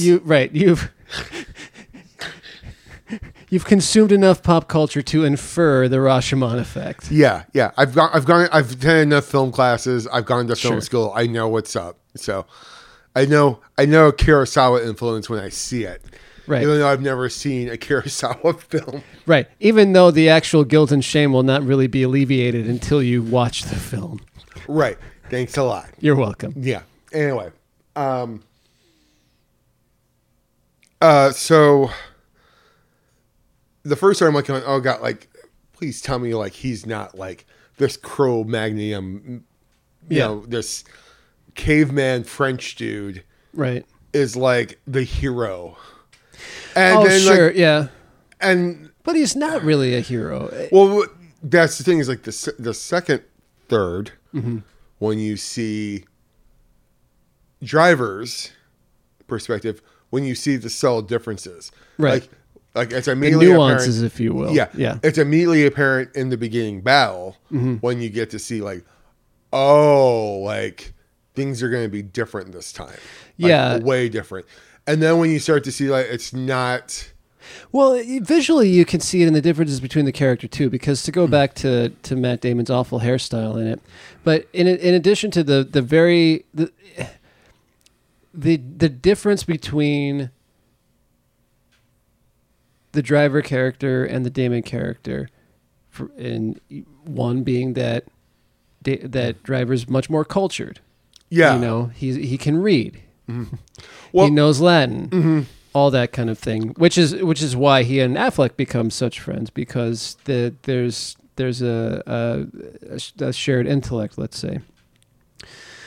But you've got, I mean, just they make the differences so striking. They make Driver, even when he's covered in armor and filth, is a beautiful person. yeah. And Damon, he's got the awful haircut. He's got the scar on his face. He looks He looks even uglier in the second part, right. than he does in the first part. Yes, they make him as ugly as possible, as ugly and just brutish as possible. And they make Comer as ravishing as possible. Right. And I that's when I kind of knew like I'm in for something different. And you get to that perspective, especially when you see how, like how Damon is viewed by Affleck and Driver. As really a buffoon, as a joke. As a buffoon, yeah. As a, like just a meathead, basically. Yeah, like you're only here because of your last name. Right. Because you're your dad. Yeah. That well, okay. I would like to. It must be her, Oliver Cotton, who plays Affleck's. I'm sorry, I keep saying Affleck. Damon's mom. Oh, isn't it her? No, it's I had to look. Her. Oh no, that's the father. Oliver Cotton is the father. No, it's it's the mom. It's Hannah Waddingham's mom and Ted Lasso. Yes, it is. Right, the same actress. What's her name? I had to look it up last night, and why is she not in? Oh, Harriet Walter. Yes. Yep. Okay. She's amazing. Which is it's interesting that she doesn't have the same last name as, or last name mentioned as Damon and his dad in the film. Anyway, on the Comer side of things, the story that she tells about how obviously she was also raped as a young woman, and that's just how things are, and you survive, and you don't say anything, so you can survive, and it's just there are obvious overtones here. They're not even undertones. There are obvious overtones where this is a period piece that's speaking to modern day politics and modern, Do you feel on that point between that? If you can hold on to your thought for just a moment. Yeah. The other piece of that is it's so very obvious, there's an inkling. It's kind of odd that she leaves after Damon has said, don't leave her alone. It becomes more obvious through the two tellings, and then just, blatant in the third telling that she has been probably talked to by, in the parlance of the times, and by the times I mean medieval times, Driver's second. His probably his best man or whatever, his assistant essentially, who must approach her and be like, hey, my boss is going to come rape your daughter-in-law, so can you maybe have some business to do elsewhere out of town while he comes over? So you picked up on that too? Yeah. Oh yeah, absolutely. Yeah. I was gonna ask. I was asking like, what is the mom's role? Like, because she's like, she's never gonna have a kid with my son. So you think it goes so far as to say, well, let's let some other lord diddle her, and maybe she'll, because it comes down to pleasure, and we all know that well, who's going to bring the pleasure more than Adam Driver? Sure, because of his Midas dick. Well, apparently everybody thinks so. I mean, that's what they talk about. She loses her friend because they admired his. She said out loud that he's a thirst trap. Yeah, and I mentioned last night, like, what is the mother's role? Because you don't take everyone. So you think that not only was she told to head out of town for a few days, but also that she was complicit in saying, well, he needs an heir, and whether it comes from him or whether it comes from somebody else, she needs to bear a child. Yeah, I don't care whose sperm it is. That makes it even more evil.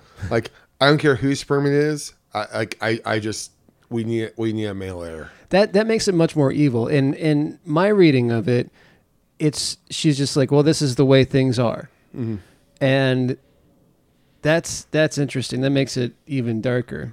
Yeah.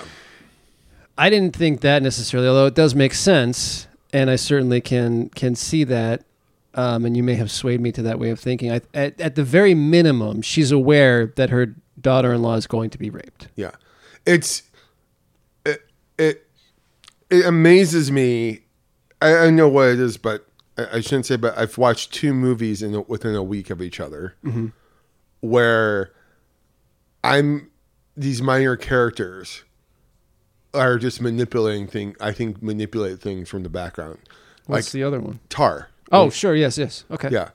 Where entire we thought there was someone who I thought another character was setting events in motion, Yes. causing the self-destruction. Well, and let's not spoil Tar for anybody. 'Cause everybody should go see Tar. Yes, and the fact that's probably That might be a joint recommendation this week. Yeah, I have a feeling I had a feeling that we were gonna get there, but I thought there's more to the mom than just the way they're talking about in Comer's telling of events. It's child, give me a son. Why aren't you having a son with me yet? Why aren't you having sex with my kid? Yeah, Like, you're like, how can you have pleasure doing men's work? Yeah. No, very true. Why are you taking such pleasure in men's work? Your pleasure should be coming from a man. There are just a couple other things that I want to highlight, and then I think we can kind of wrap up discussion of this. But yeah, I mean, for me, that that third chapter, and then also the ending of it, is what made it like a 3.5 stars instead of a 2 stars, basically. Instead of I felt that the first 2 parts were such a slog for me. Like, I really felt them dragging, kind of, that I was, I was just not as taken in by it until Comer's part comes in. Mm-hmm. And, also, I guess, that speaks volumes to what a great writer Holofcener is. One of the other things I wanted to talk about was Affleck's character and his reaction to the duel itself. There is one other thing that, now that you bring up Affleck, mm-hmm. I also think it's worthy to talk about the discussion about what's happened, mm-hmm. when he finds out what's happened. Yes. Like, when he's very dismissive, like, he's like, obviously she protested, Yeah. Obviously she wanted this. And, there's also, I think, and then he's like, but maybe we should do this through the church. Right. Yeah. Yeah. No, I mean, I think that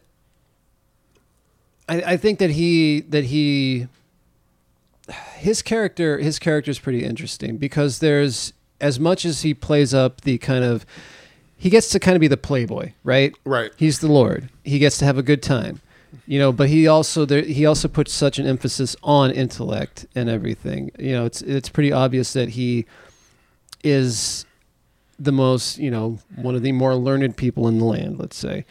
And, he's very much a thinker too. There's an interesting dynamic to his character where he's like, oh man, did you really, why did you have to do that? This fucks things up. Mm-hmm. Who Matt Damon is. He's going to come seek revenge, or try to defend his name and all that kind of mm-hmm. business.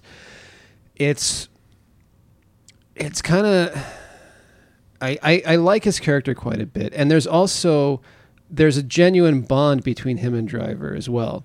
Mm-hmm. Or Driver's character. And the way, when he's sitting up in the stalls and he's just like, please let him bleed out. Please let him bleed out. I know. When Damon gets stabbed, he's hoping that this is the moment that Driver has won.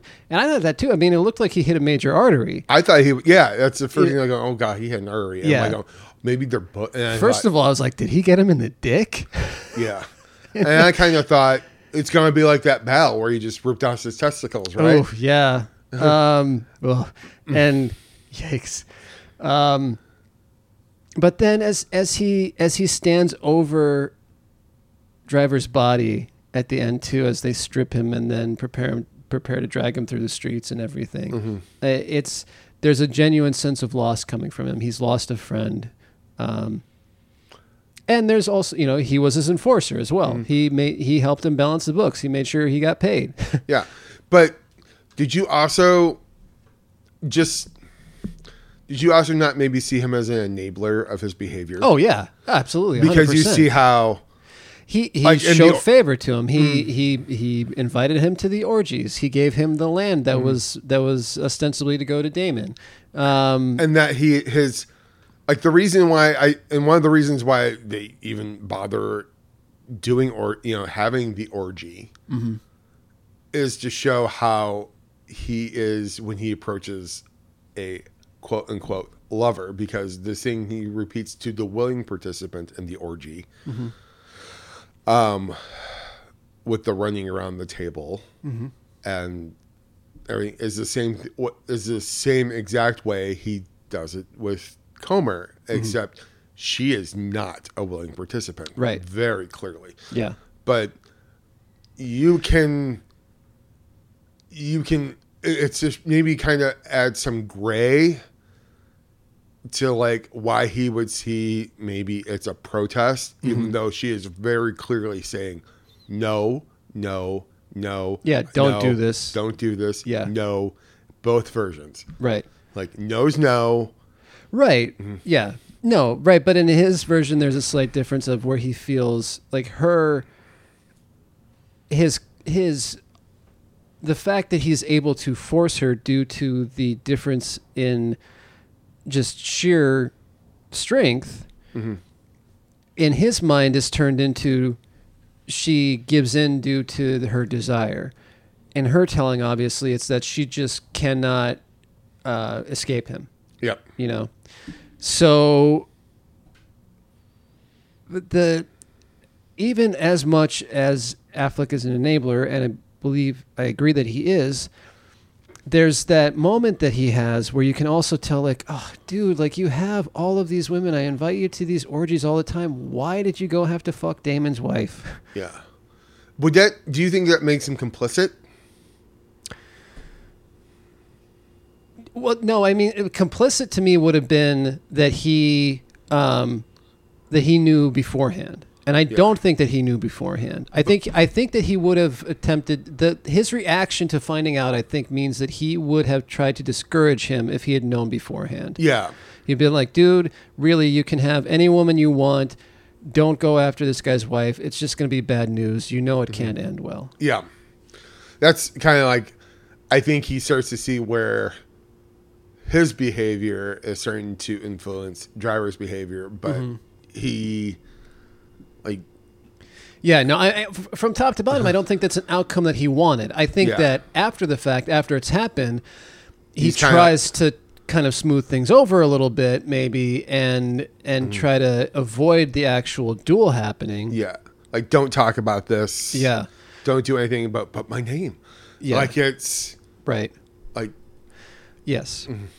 There's all of that. So, I mean, overall, I think that's what pushes it into being a pretty good film. I don't think it's a great film. I think it's pretty good, though. It's better than I thought it would ever be. Like, there are parts of it that I think are great. I just really... And, by the time we get to Comer's retelling, I recognize how necessary it is to get those earlier perspectives. Because they were so heavy on the glory of battle and taking of people's land and all this kind of thing, I was just rolling my eyes at some of that stuff. And that just, I think, speaks to who I am as a male. But did you think, and this is kind of what I was getting to earlier, did you think it was heavy-handed at all? Oh yeah, no. I think there are subtleties in the differences in the retellings. There's a lot of nuance that I enjoy from that. Like but the title it's very, card. It's there. I mean, they're overall, it's very heavy-handed. Mm-hmm. You think so? I didn't think it was, other than the title card for Jodie Comer's version of the story, where it says the truth according to yes. And then the rest fades out except for the truth. Right. And then the horse rape. The The black horse and the white horse. Yes. That was not subtle.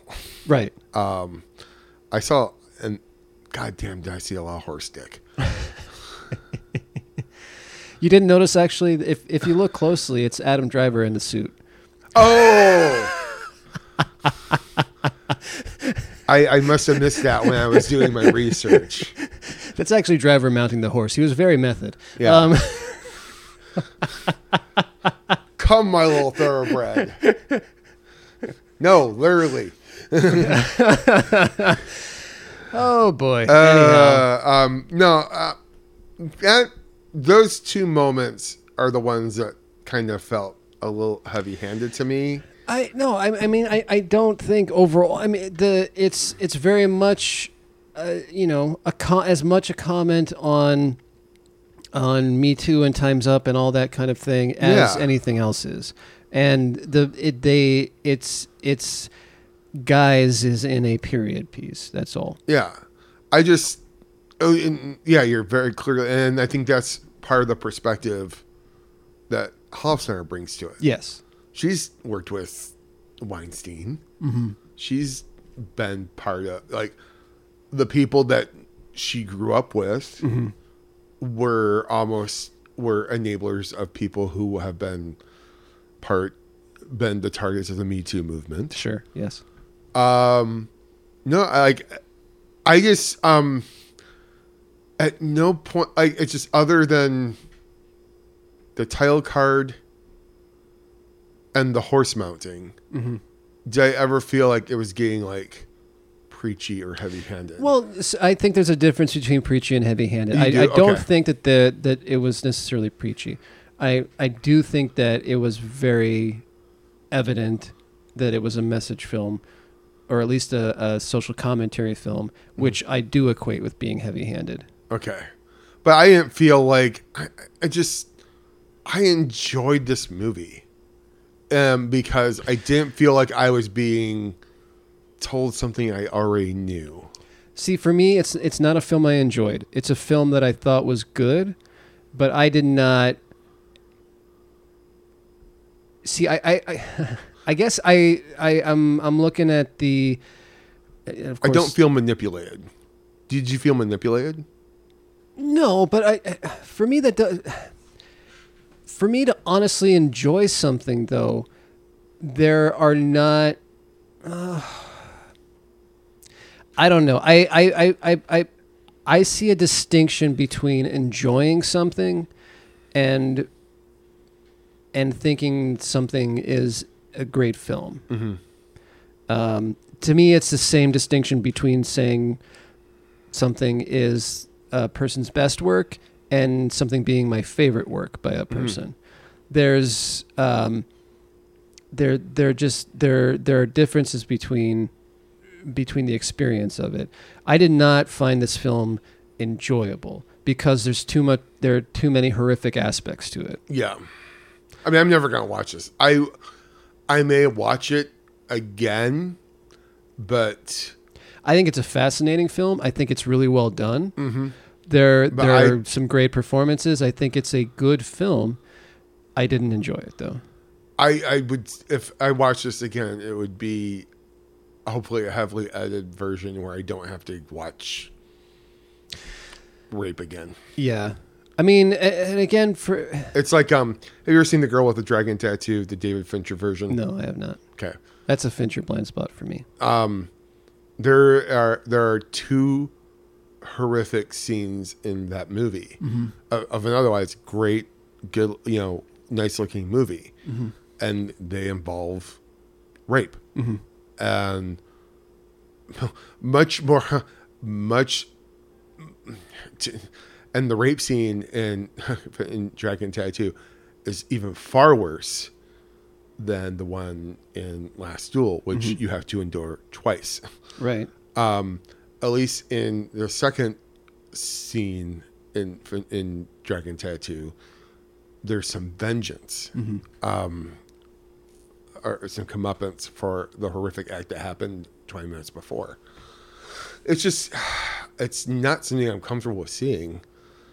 But I don't think. Yeah. I see. I guess it ruins but it makes me not want to watch the movie.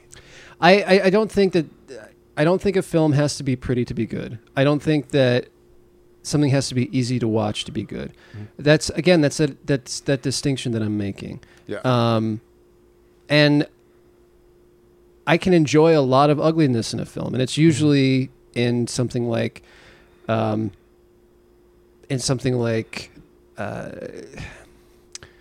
Worst Person in the World, where it's not, there's a lot of ugliness to the people interacting with each other, and I enjoyed that film. Or even now watching You're the Worst, there's a lot of ugliness in the people, a lot of just awfulness, and I'm enjoying the fuck out of it. Yeah.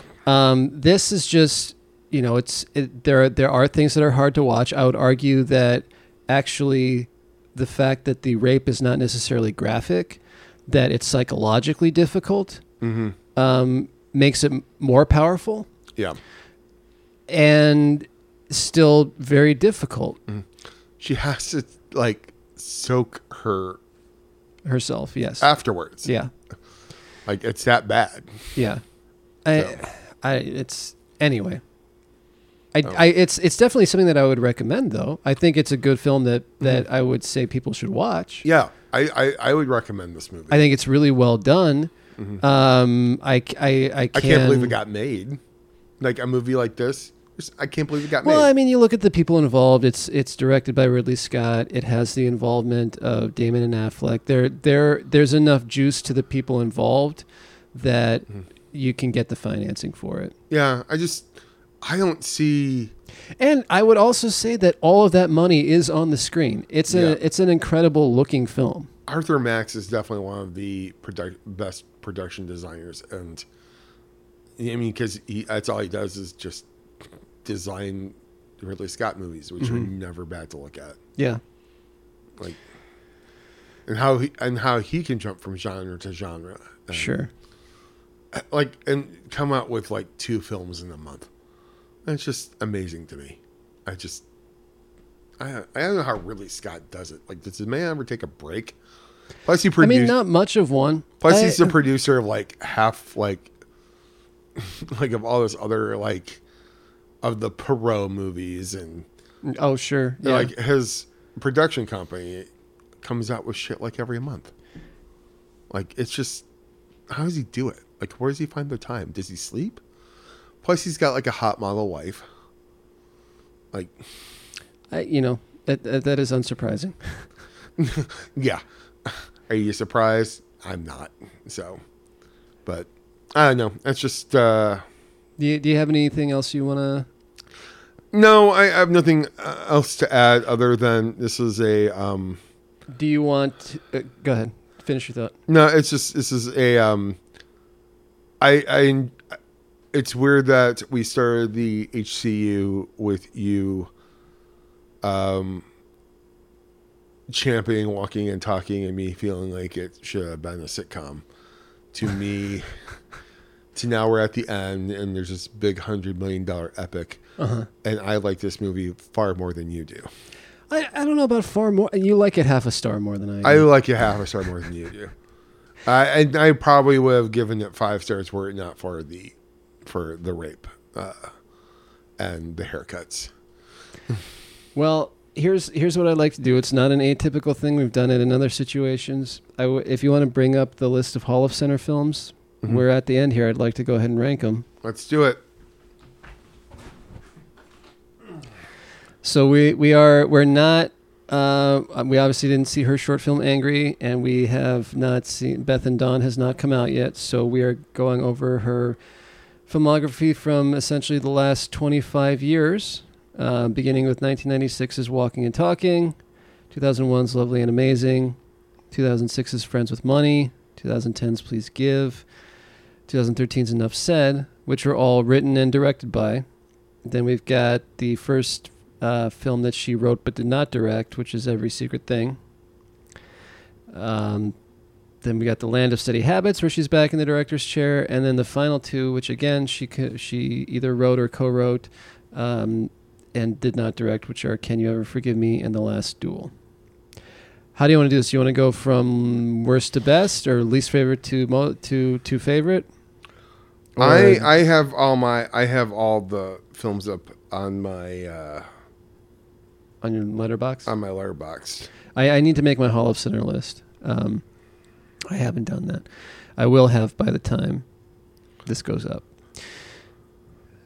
Do you want to? Since you've got yours prepped, do you want to go? I can go. I gave Walking and Talking 3 stars. It's mid Hall of Sinner for me. Okay. How I want to rank them? Yeah. Okay, so I'll rank them worst to best. Obviously, we both agree. So let's count them. So we're gonna number them from 1, 2, 3, 4, 5, 6, 7, 8. Is it 9 of them? Is that right? Yeah, I have. That looks like 9 films to me. I have 10 actually. 1, 2, 3. No, I have 9. 4, 5, 6, 7. Yeah, it's 9. I have 9. All right, so we're numbering them. Worst to best or best to worst? Let's see, worst to best. Okay, so from Because 9 to 1, basically. I think you and I can agree. Number 9 would be Every Secret Thing. Okay. Yeah. You go all the way through. I'll go after you. Then I would go Land of State Habits. Then I would go Walking and Talking. Then I would go Lovely and Amazing. Then I would go Friends with Money. Then I would go Last Duel. Then I would do Please Give. And then Can You Ever Forgive Me? And then Enough Said. Okay. Interesting. So Enough Said is your favorite. It's gotta be. No, never has a movie made a fat man a sex symbol. All right. So I have to give that. I have to give that 5 stars. Plus, I mean. So what were your top 3? Was that your top 3 were? Top 3 was Enough Said was number 1. Was Please Give, Can You Ever Forgive Me, and Enough Said. Please Give, Can You Ever Forgive Me? Oh, okay, interesting. Please Give just affected me in such a surprising way. Yeah. All right. So and those are the 3. Like I own Please Give because it was $5 at on online, but I immediately at some point I'm going to go out and I'm going to buy the Can You Ever Forgive Me and Enough Said on physical media because Criterion will never. I keep waiting for those Criterion editions, and they're never going to happen. It would be nice. I can imagine some of her independent stuff coming out on Criterion. But like, the reason why the middle ones are in the middle is because I felt those could have been sitcoms or. I never agreed about any of that because I think it's great to see these kind of relationship films on the screen. But all right, so yes, absolute agreement. That's the real stinker, the dud of all of these films was Every Secret Thing. Yeah, that thing was practically unwatchable. I don't know what happened, but it was. All right, so Every Secret Thing, bottom of the list. Next. This is actually kind of tough because I really like all of the ones that she wrote and directed. But I guess Land of Steady Habits, probably because it's... yeah, I mean, it's... There's a lot that's good that's in there, but it is also kind of inconsistent. And I feel like there's more that could have been explored with it. So I would put that next. Walking and Talking, Friends with Money, The Last Duel, Can You Ever Forgive Me? And then I would go Lovely and Amazing, Please Give, Enough Said. Yeah.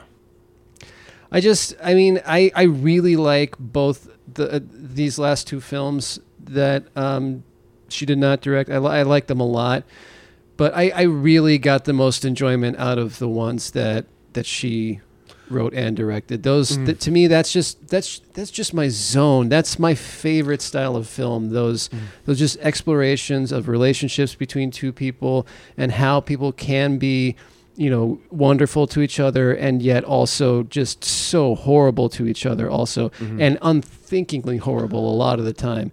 And those films, especially like Lovely and Amazing, Enough Said, Please Give, I think those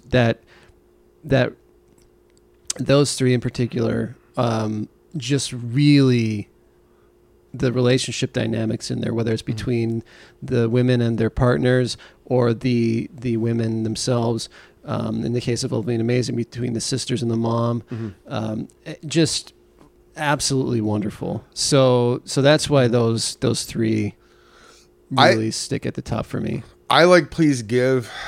The reason why I picked the three that I did is because the three of them affected me in ways I never suspected that the other ones did not. Enough Said, I think, like, legitimately might be one of it's definitely in the top 5 films, like favorite films of all time for me now. I have seen that film, I think 4 times over the run of this podcast. I saw it one night, then the next night, and then saw it again. And I think I've probably seen it 3 or 4 times, just within a short span. And each time it's so fucking phenomenally good. And the performances of Julia Louis-Dreyfus and Gandolfini, so good, and so good together, and so believable as this great couple together. And then how she just fucks it up. Yeah.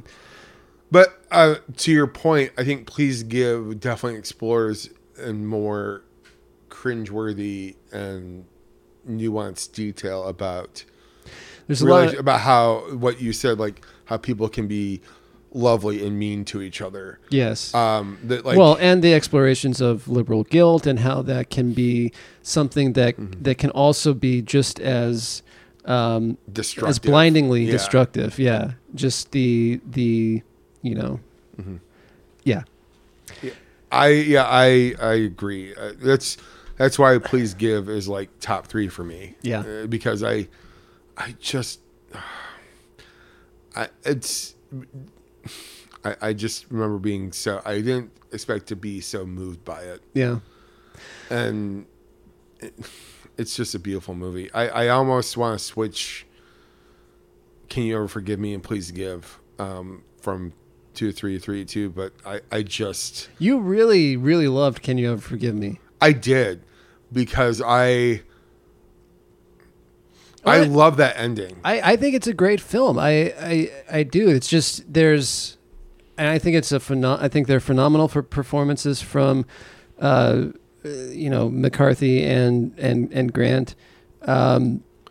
It's just, by the time we got to that, I'm like, this is great, but I want back to my relationship stories from Hall of Center, so.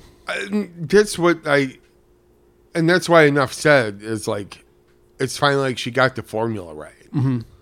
It's like Please Give and Enough Said are like peak writer director for her. Yeah. Whereas like Can You Ever Forgive Me just affected me on a writing, it affected me also on like a personal level, like seeing the character go from getting lost in a character to being the character. Right. That's something I deal with like all the time. And it's like, as someone who eventually maybe wants to write fiction. And it's hard not to be like inspired by that a little bit, even though like definitely not going the same way about it. Right. So that's why, and just the joy and fun I had in watching her get lost in this scheme that, getting lost in these people, like the Noel Coward, being like Noel Coward and then like fucking up like royally, like no, it's interesting because it also shows a lot of hubris, if you will, as well, because she ends up just being so enamored with her own cleverness. Yeah. And that's what ends up tripping her up too, is that she's like, look, I'm really incredible at doing this, and then missing some of what she needed to be paying attention to. Yeah. It's very and then she finally finds herself when she's like when she's hit bottom, like, and has to like wear the belt and serve jail time. And I just found it beautiful, like how she got herself out of the rut she was in by being lost in other people, and then losing sight of what made her such a good writer in the first place.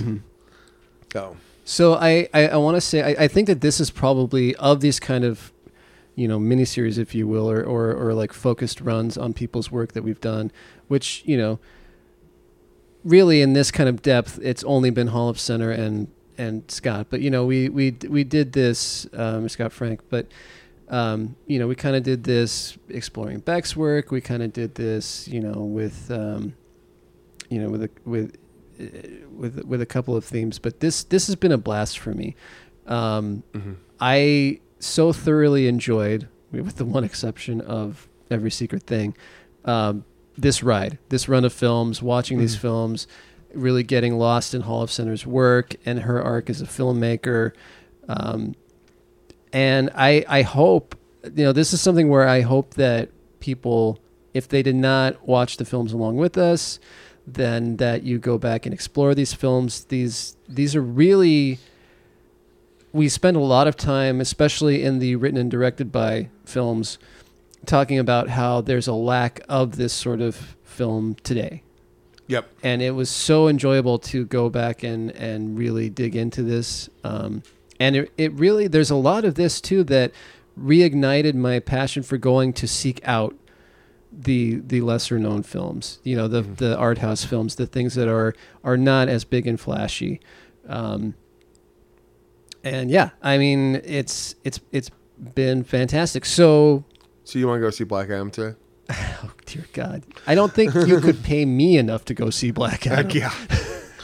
Let alone have me go plunk down hard-earned cash for it. No, so this kind of brings us to, we are done with Holofcener now, though. The book on the HCU is closed. Well, when I assume, Nicole, if you're listening, which why wouldn't you be? Sure. Yes. If would you happy to do a wrap up with you personally?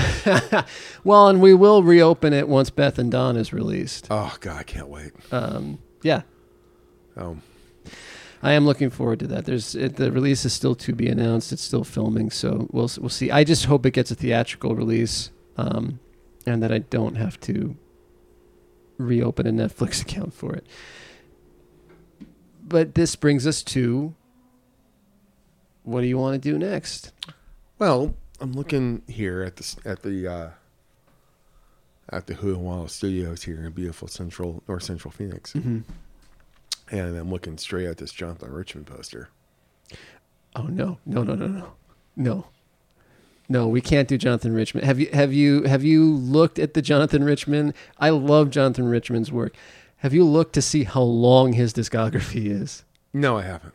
It's long. Is it long? The man has put out a ton of albums. We will be talking Jonathan Richman, you know, for a year, at least. That would be a hell of a ride. And there's a lot in there. There's a lot of greatness in there too, especially if we start with the Modern Lovers. But we'd have to. Yeah, I mean, Rope runner. Stop and shop. I hate to discourage you from it, but that's a lot of albums to discuss. In the words of Sparks, I wish you were fun.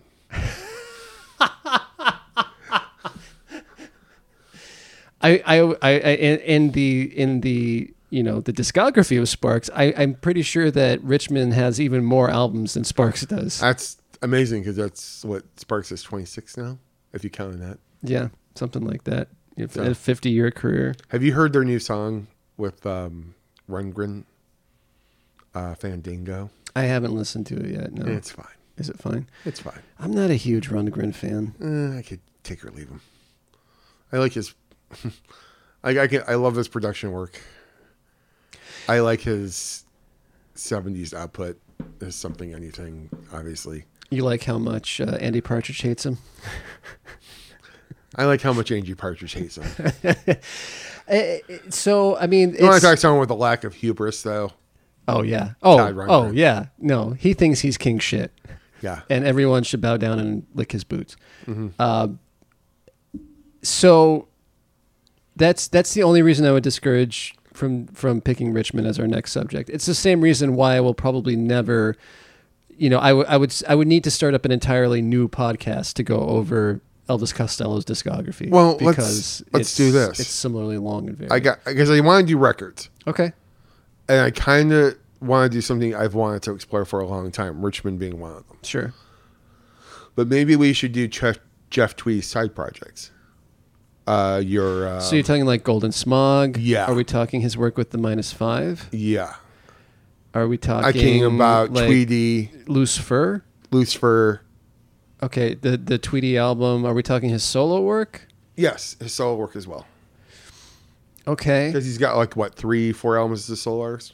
All right. Well, I'm certainly down for that. I would be, Tweedy is one of my all-time favorites. Mm-hmm. So we would not be talking Wilco. We would be talking basically Wilco Plus. Yeah, we're talking Wilco Plus. We're talking the bonus Wilco. We're talking The about extracurricular work of... Yeah, you're talking about what you pay $5 extra on a podcast, type stuff. Okay.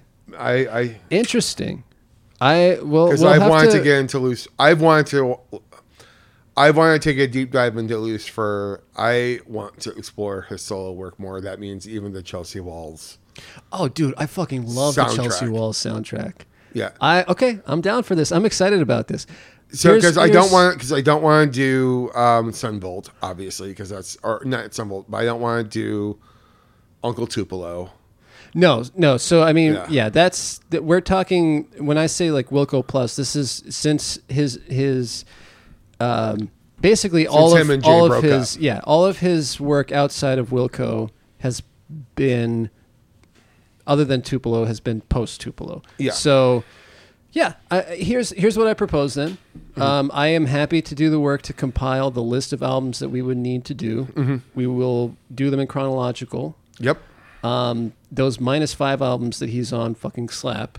Okay. Are we going to limit it to, so we're not going to talk like his production side work? No. Okay, so not like his Joan Shelley, his Low there's album. Low, Richard Thompson, the who am I forgetting? Mavis Staples stuff. Yeah. You want to talk about a year? We'd be here for a year. He's done a lot of production work in the last decade, I would say. Okay. All right. So I will compile the list of albums that we'll need to discuss. Okay. And help plan that out. And that will be fun for us and at least one other person. I'm dying to. It's something I have thought about, other than Richmond. Sure. It's something I have thought about getting into for a long time, but I've never had the drive to do it. Well, we're going to do it here on Mental Platypus. And I think it's something that I've wanted to do for a while. Is the name of the miniseries Getting Twee with Tweedy? Of course. It's good. It's good. We could also... Jeff Platypus. We could also talk, Mental Tweedy. Mental Tweedy, sure. I was thinking... oh man, what was I thinking with how we could? Oh, Getting Tweedy with it. There you go. You did. All right. You did. Getting Tweedy with it. No. No. Getting Tweedy with it. Oh man. I was in therapy yesterday. And talking to my doctor. Mm-hmm. And I dropped a Fresh Prince of Bel-Air reference when explaining Wow. something. It's like, much like the Fresh Prince, I found my life had been turned upside down. Jeez. So do we? And she laughed and well, that's good. yeah. Do we want to quickly, because we're hitting the 2-hour mark here? Do we want to wrap up with the joint recommendation? Yeah, for Tar? there's no way around this. We can't talk Tar too much without spoiling it. But yeah, we can't. Fuck, that film is phenomenal. Yeah, we can't talk my enjoyment of the film benefited from going in knowing as little as possible. Absolutely. Yeah. If you, well, and I think it's also, don't wait until it's streaming. It is something that needs to be experienced. It needs to be heard. The full, I mean, Todd Phillips. Not Phillips. Field. Todd Field? Todd Field. Phillips does. Who's Todd Phillips? Todd Phillips is the Joker. Oh. Is the Oh, yeah. Hangover. Let's not make that mistake. You have got two Todds on the opposite side of the spectrum. Very, very different. His filmography is small, but he has made a fucking masterpiece. Yeah. Like, and I think and we discussed this on the way home last week. The reason why his filmography. To be clear, we don't live together. But if we did, Laverne and fucking Shirley. I would think more The Odd Couple, probably. It took me 3 notes to figure out the F you meant Felix Unger.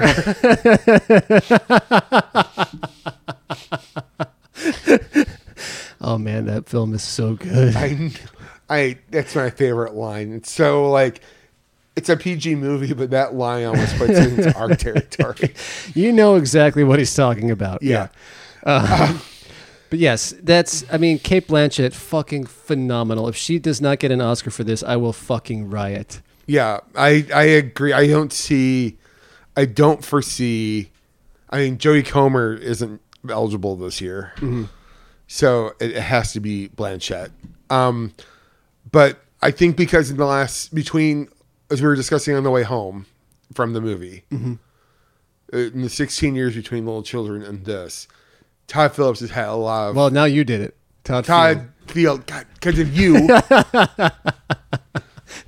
Todd Field has tried to find a project, and for some reason or another, it just doesn't happen because of the changing industry. And I don't know, somehow, of all the movies, he got this one made. That is amazing. A 2.5-hour movie. Which does not feel like 2.5 hours, by the way. No, it does not. We're going to talk about something. I mean, The Last Duel felt every one of its, minutes of runtime. Say you, but it says I for sure. But I did not. I mean, 158 minutes for Tar, and I could have watched 158 minutes more, possibly. Probably not. I exaggerate, but yeah. It does not feel at all its running time. No, it doesn't. And the only reason why I even felt it was because my Apple Watch reminds me every hour that I have to stand. And I was like, oh shit. And so I buzzed again. I'm like, oh shit. We've been here for 2 hours. And this movie's not even remotely close to being done. And that's okay. I just, yeah. God damn. There's, I think, it's this film, and what's the other one? Is it called Memoria? Oh, but while you're looking that up, I just... Cate Blanchett, it's a movie that shouldn't, on paper, does not look like anything that would even remotely appeal, even on the specialty label side. It has a classical music soundtrack. It takes place in the world of classical music. This is something for East Coast elites. Definitely. I mean, you have Adam Gopnik in the beginning of the movie. It's an East Coast elite movie. Right. Yes. But I don't know, I think it's just brilliant, and that I'm no classical music expert, but I enjoyed this movie quite a bit. It's a slow build, but the rewards it gives you. It's brilliantly paced. It's a stunning film to look at. The politics of like a Philharmonic basically is interesting, which I didn't think that would ever be interesting. Have you ever seen Mozart in the Jungle? No.